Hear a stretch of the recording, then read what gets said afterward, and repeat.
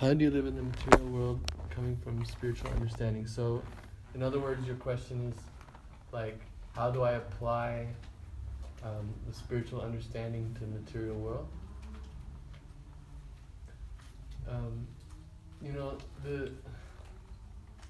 The process of bhakti yoga is quite deep and quite encompassing. It's not just saying mantras once in a while, but actually there's a part of bhakti yoga is called karma yoga. You've heard karma yoga? So in this world, everybody, they do things for a purpose. That's why everybody's here. They're on a mission. And you know what the mission is? The mission is get as much happiness for myself as possible. Right? That's the goal. Like, get as much pleasure, get as much happiness. I'm the most important person in my life. So karma yoga means abandoning that. Means putting Krishna first. See? So it means you do everything that you do already, but you change who you do it for. So you might be a secretary, or you might be a laborer, or you might be a bus driver, or you might be a cook, or whatever. But you take what you do, and instead of thinking I'm doing this for myself, actually do it for God.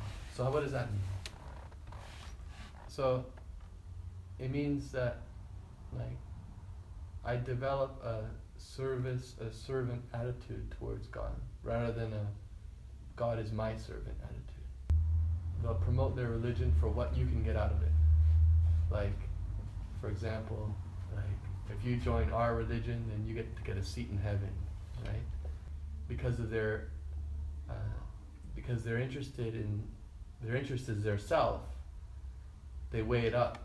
Okay, so I do this amount of hours of church going, and then I get this much time in heaven. So I'm going to take that deal. I'm going to go for it, right? So, but this is always me-centered. I'm the center.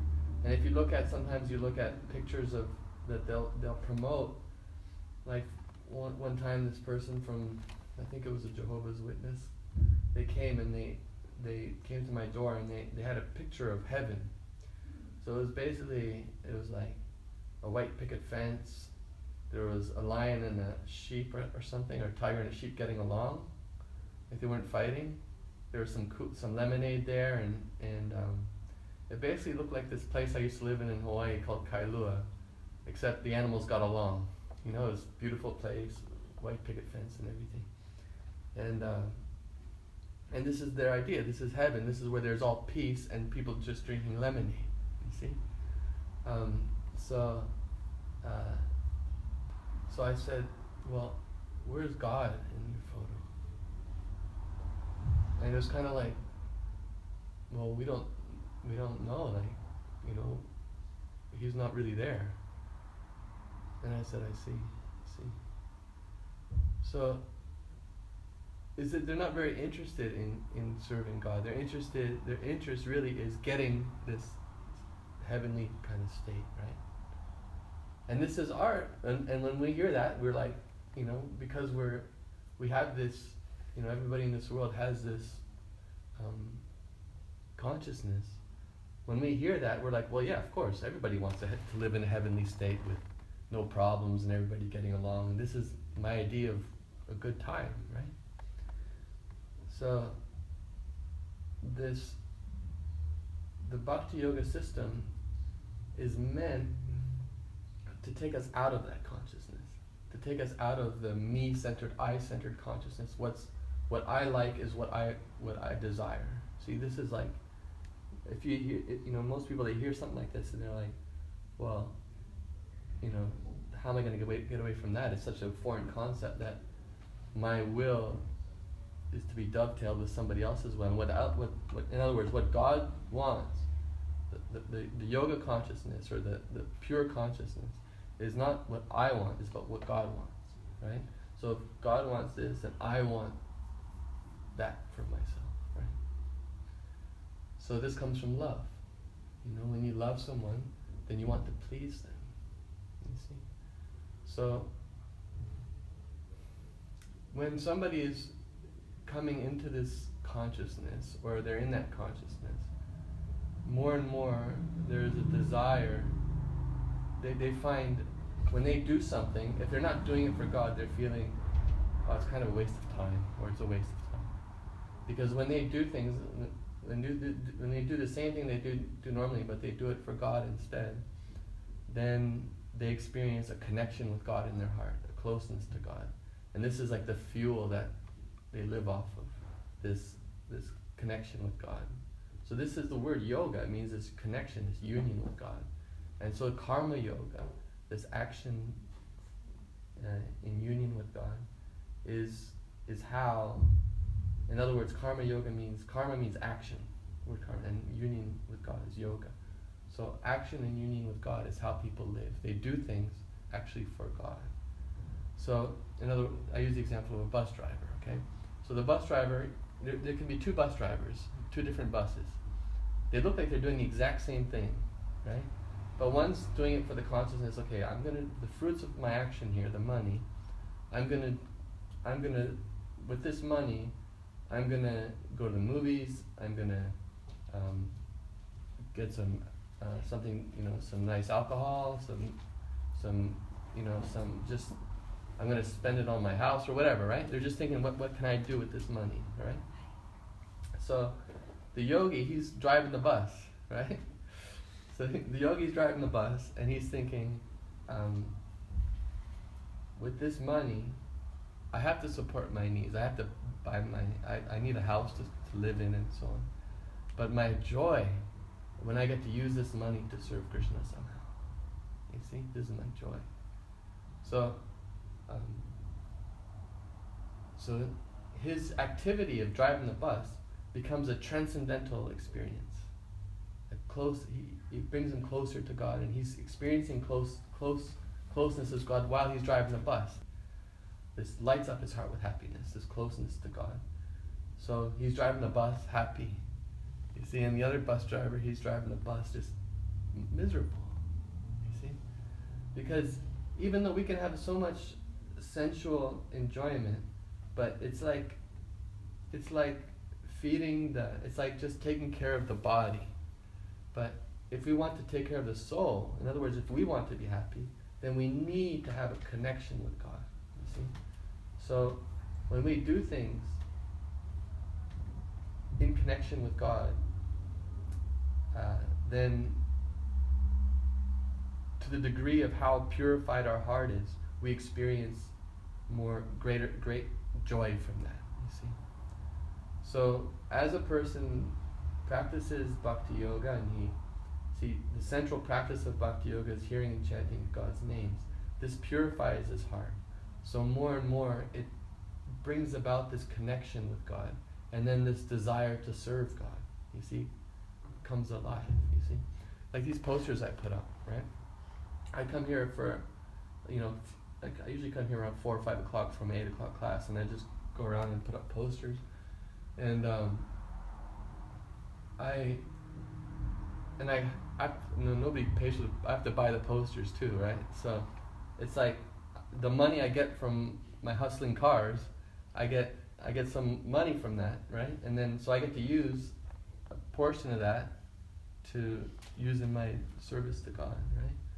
And I could spend that same money and go to the movies. I could spend that same money and go on a vacation somewhere.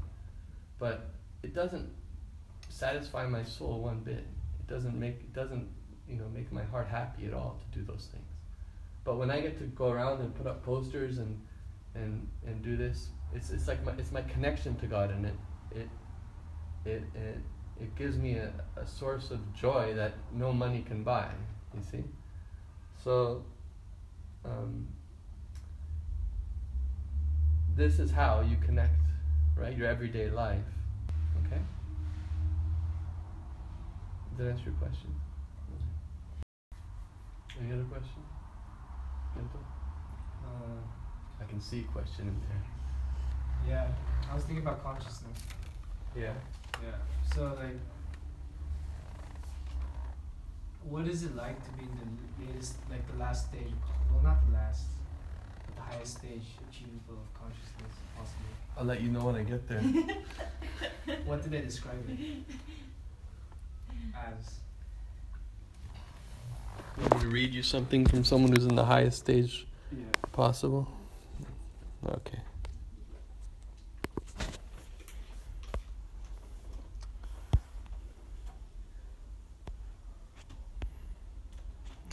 I don't know what. You guys probably won't understand most of this, but.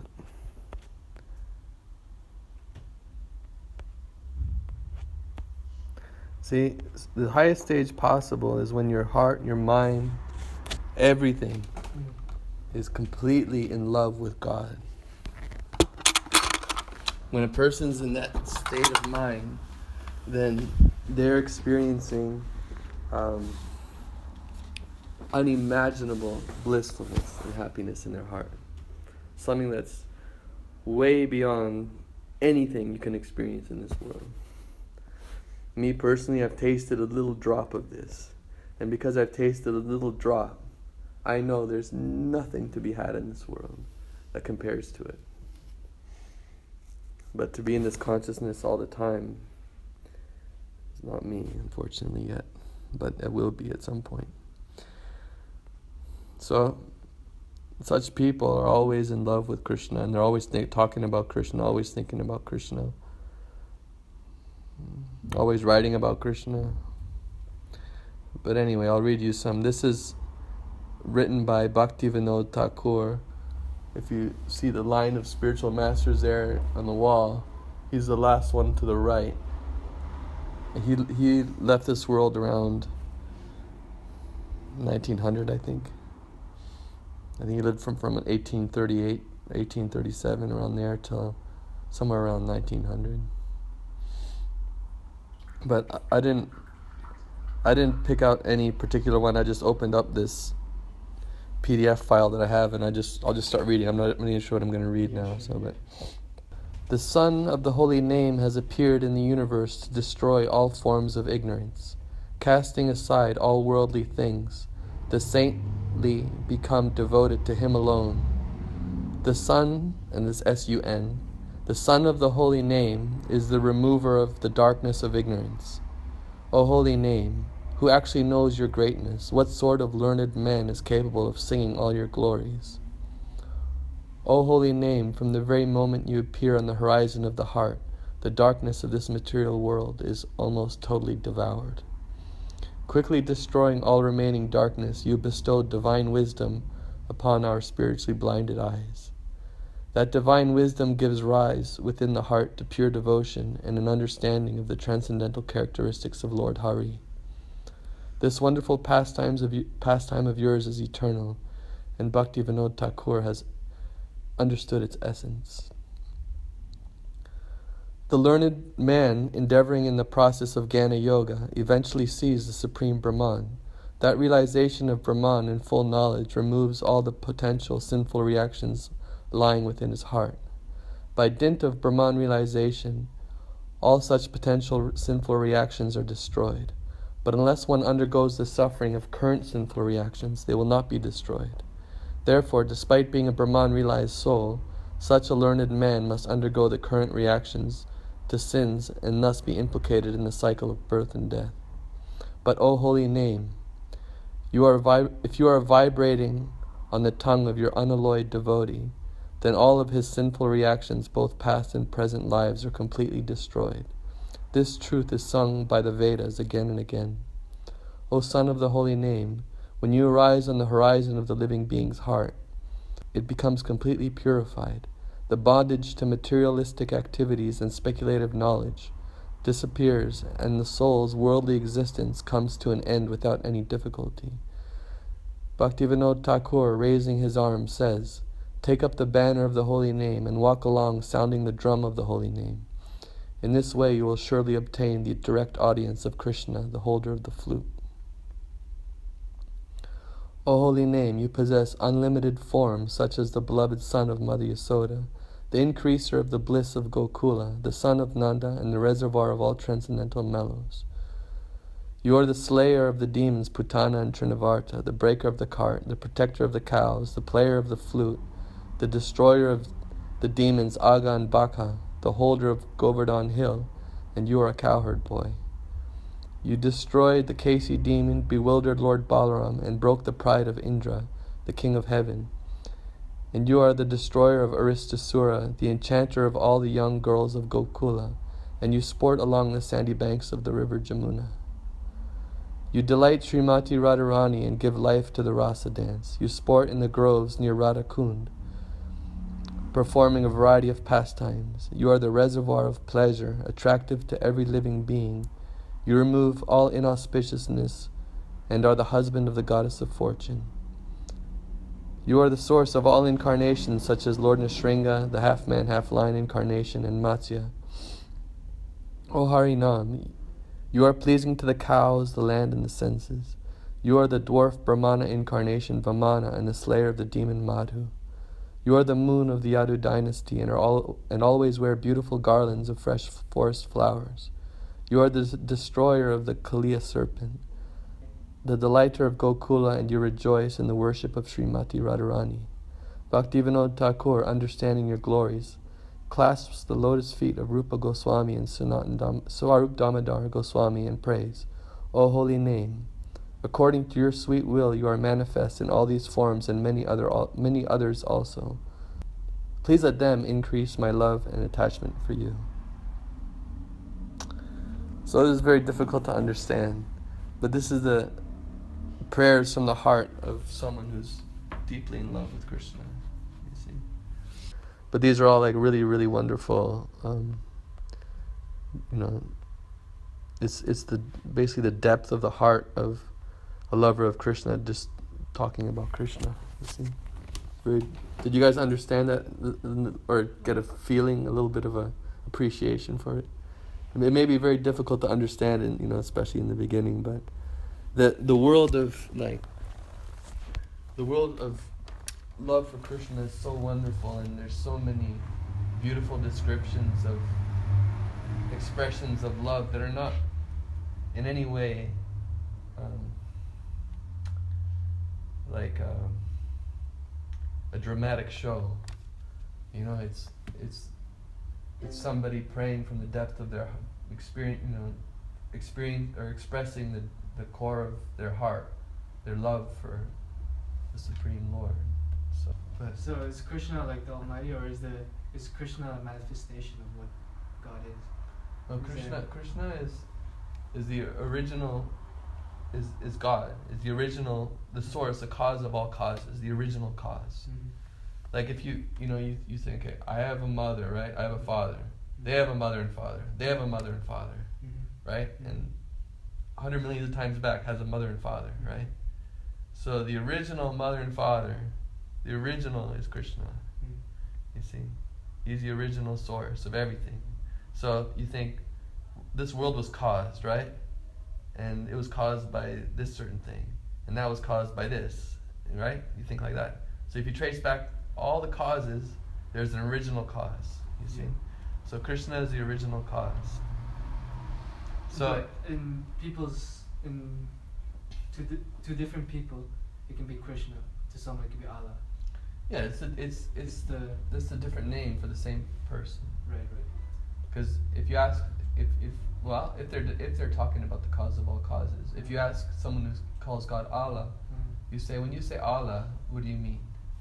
And if they say the original cause of all causes, or something to the effect, then they're speaking about the original cause, you see? So the original cause can be called Allah, or it could be called Krishna, or it could be called Jehovah. It can be called many different names. It's not just Krishna as a name of God, or not just Govinda as a name of God. And who's Rama? It's the same person. Same? Yeah. So is it like what you were saying before, like everyone has a personal relationship with God? So, yeah, like God is there, but the observer's reality of God is different another person's reality of God? Their vantage point is different. The reality is the same, Mm-hmm. but their view of God is different Right. according to their vantage point. You know. Yeah. But there is that source. Yeah. Why Krishna he or she? Well, Krishna is. The thing is, with Krishna is that he is what he is, and here's a lot of things we don't understand about Krishna. Like it's just the way he is, you know. So Krishna is a he. That's he's always been like that. He's the original one. Nobody made him a he, right? So I know I'm a he because something happened in the womb, and I became a he, right? So that's why I was. But Krishna, there was no cause to Krishna, you see? So you can't say why is he a he because there's no cause, right? If you're the cause of all causes, if you're the original cause, then then there's no reason except for the fact that he wanted to be. He wants to be, you see? But don't worry, that Krishna also has his female expansion, Radharani. You see, there's Radharani there with Krishna. Radharani is Krishna expanded into female form too. So don't worry, he's not sexist. Would you consider suggesting like doing this or just reach God through drugs as well and yoga?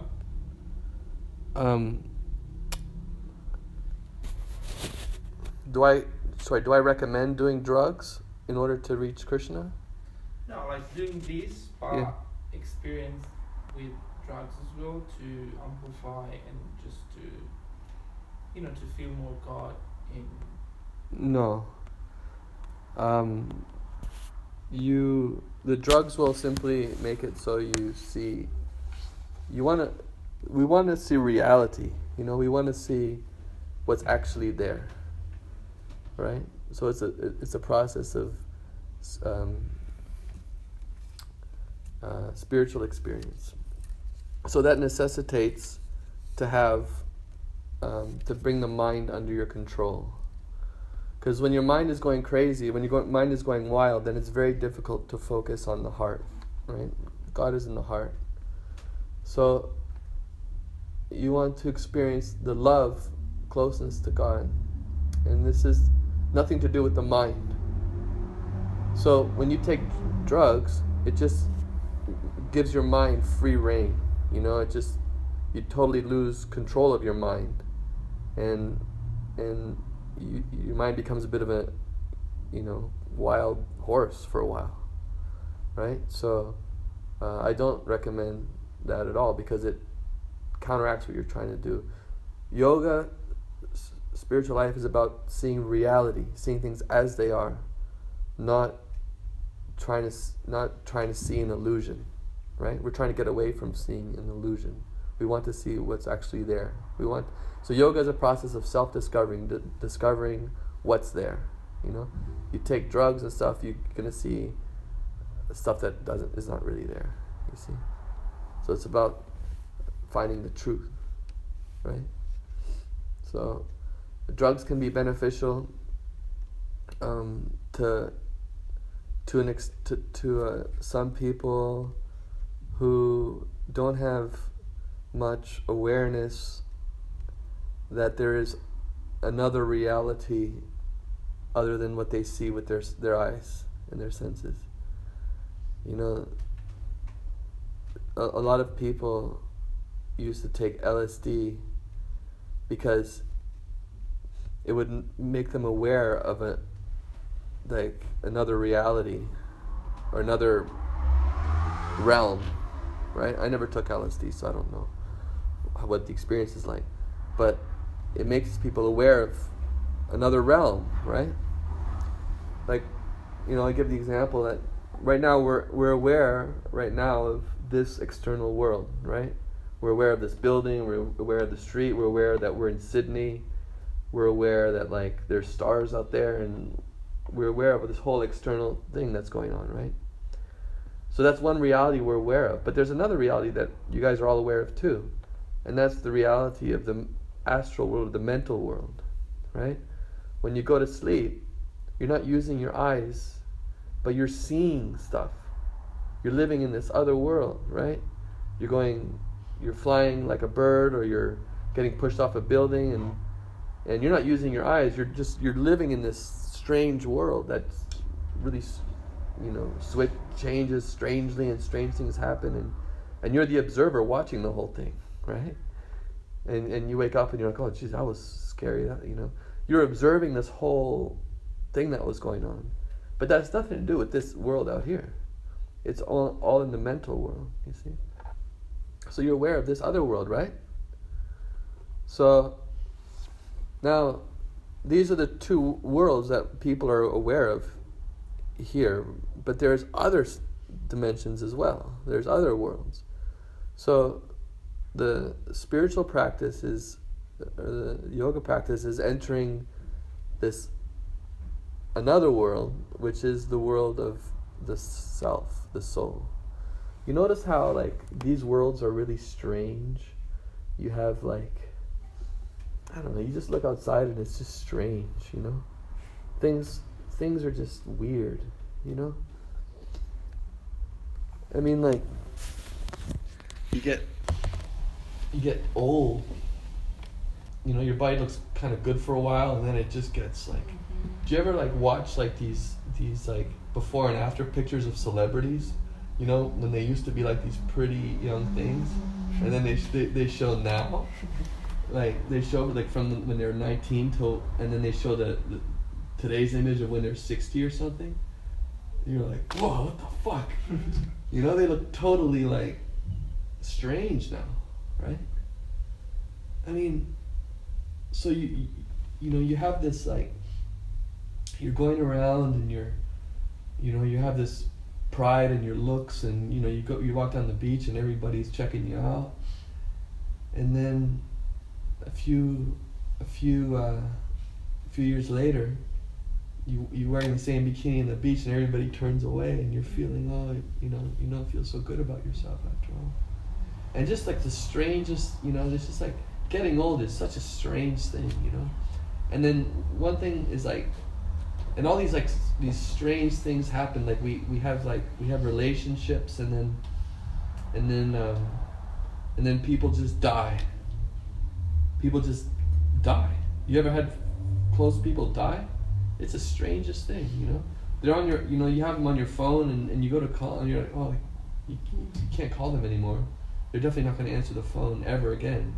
It's just like they're totally gone forever. And there's nothing you can do. It's like, so you have these friends, and they're disappearing, and you're getting old, and then all these people are like, who have control over you, are making it so you suffer. Like they put fluoride in you need water to drink, right? And they're putting fucking fluoride in it. Like, have you ever seen like people transport fluoride?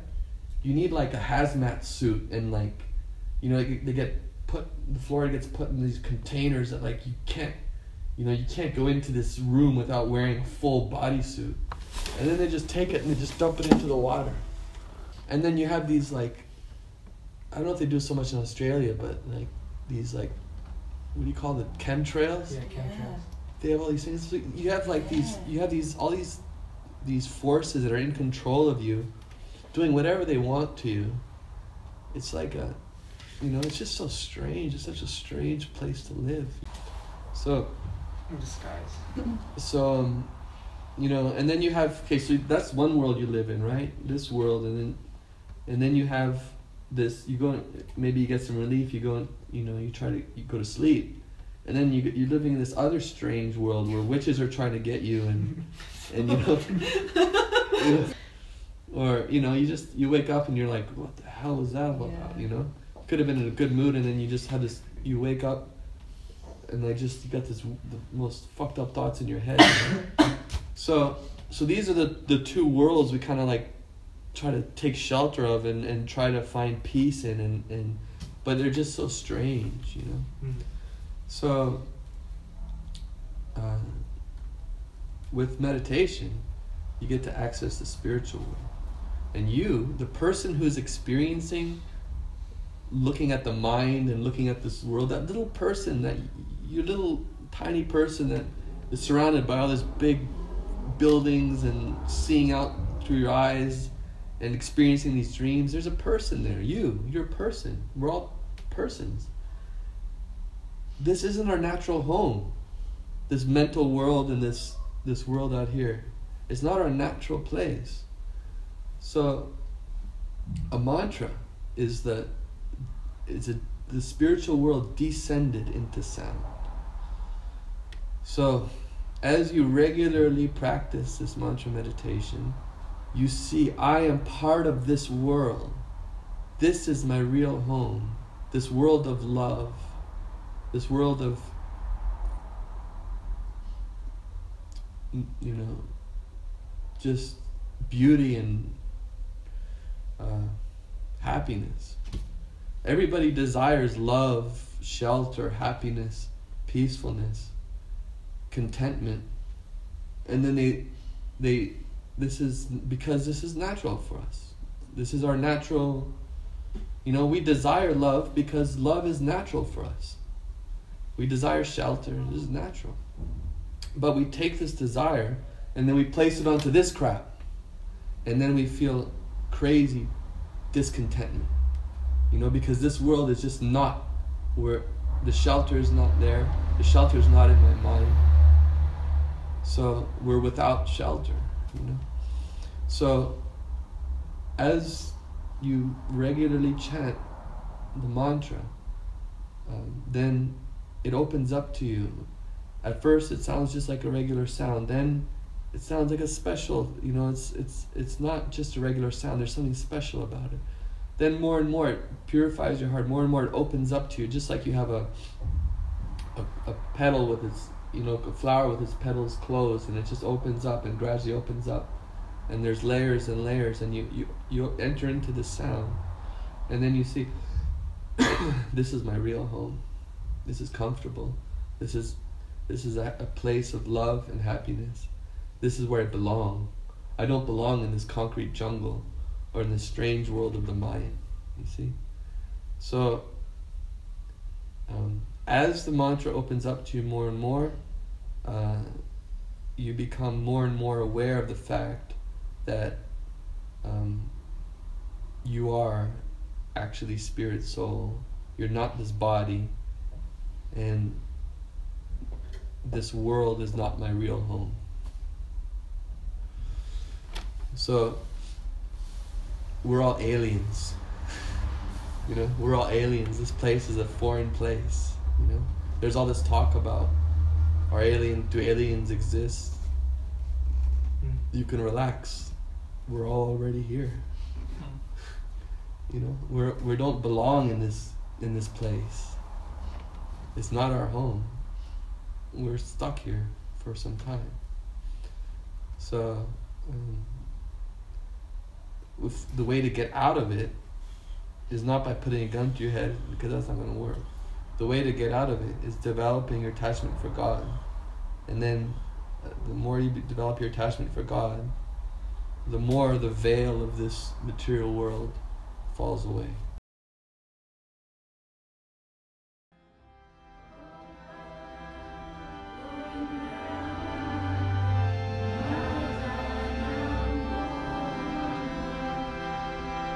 Gopala Govinda Rama Madana Mohana Gopala Govinda Rama Madana Mohana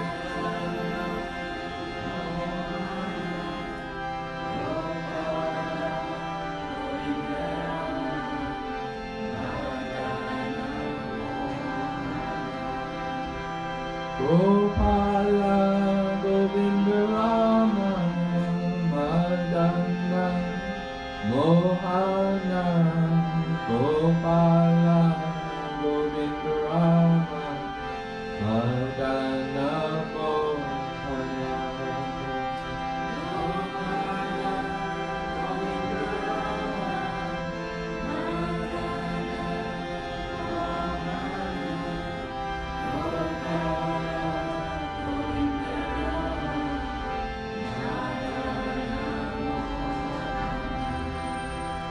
Gopala Govinda Rama Madana Mohana Gopala Govinda Rama Madana Mohana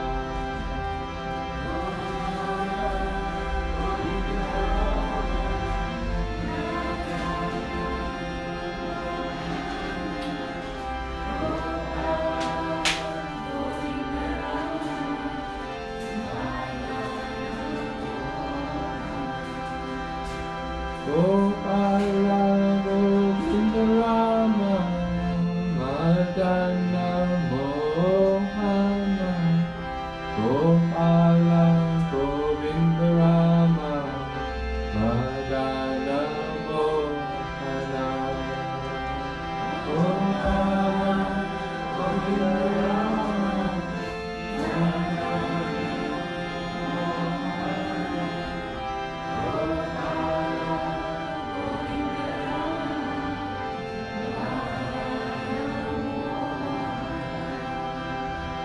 Gopala Govinda Rama Madana Mohana Gopala Govinda Rama Madana Mohana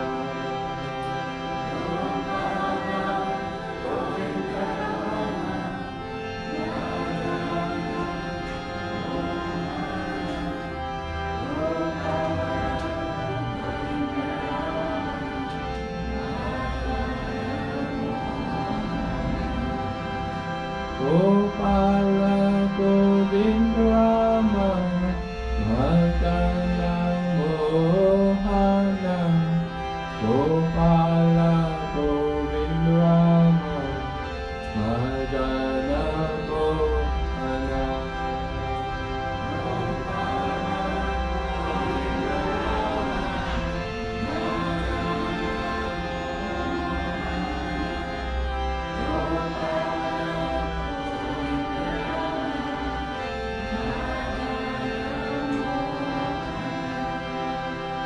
Gopala Govinda Rama Madana Mohana Gopala Govinda Rama Madana Mohana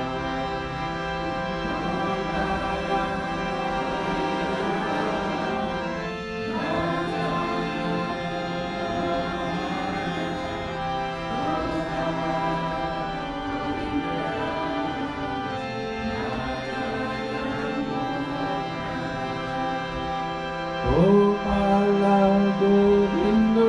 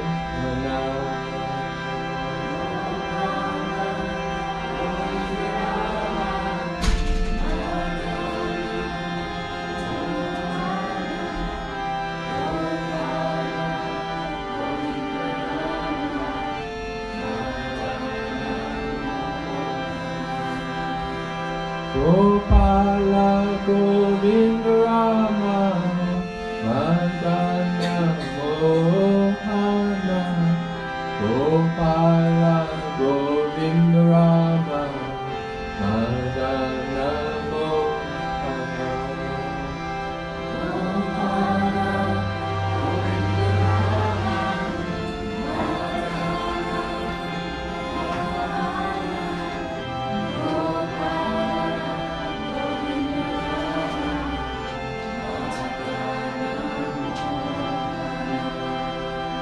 Gopala Govinda Rama Madana Mohana Gopala Govinda Rama Madana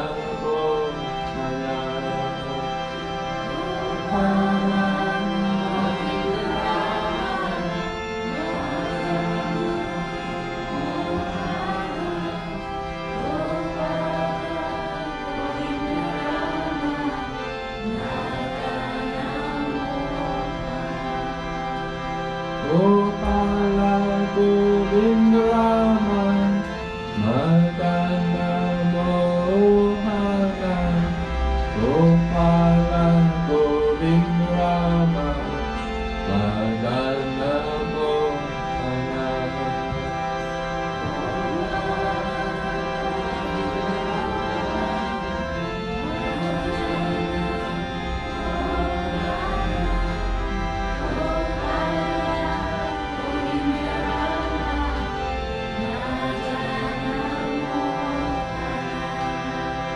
Gopala Govinda Rama Madana Mohana Gopala Govinda Rama Madana Mohana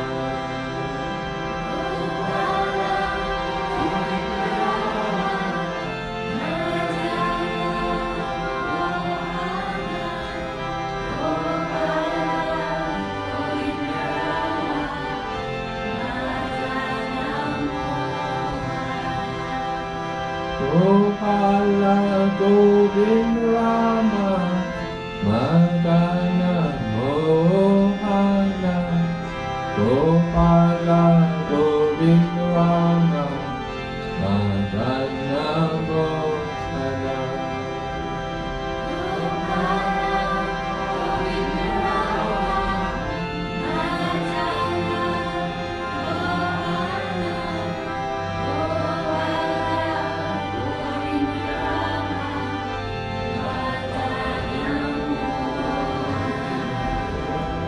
Gopala Govinda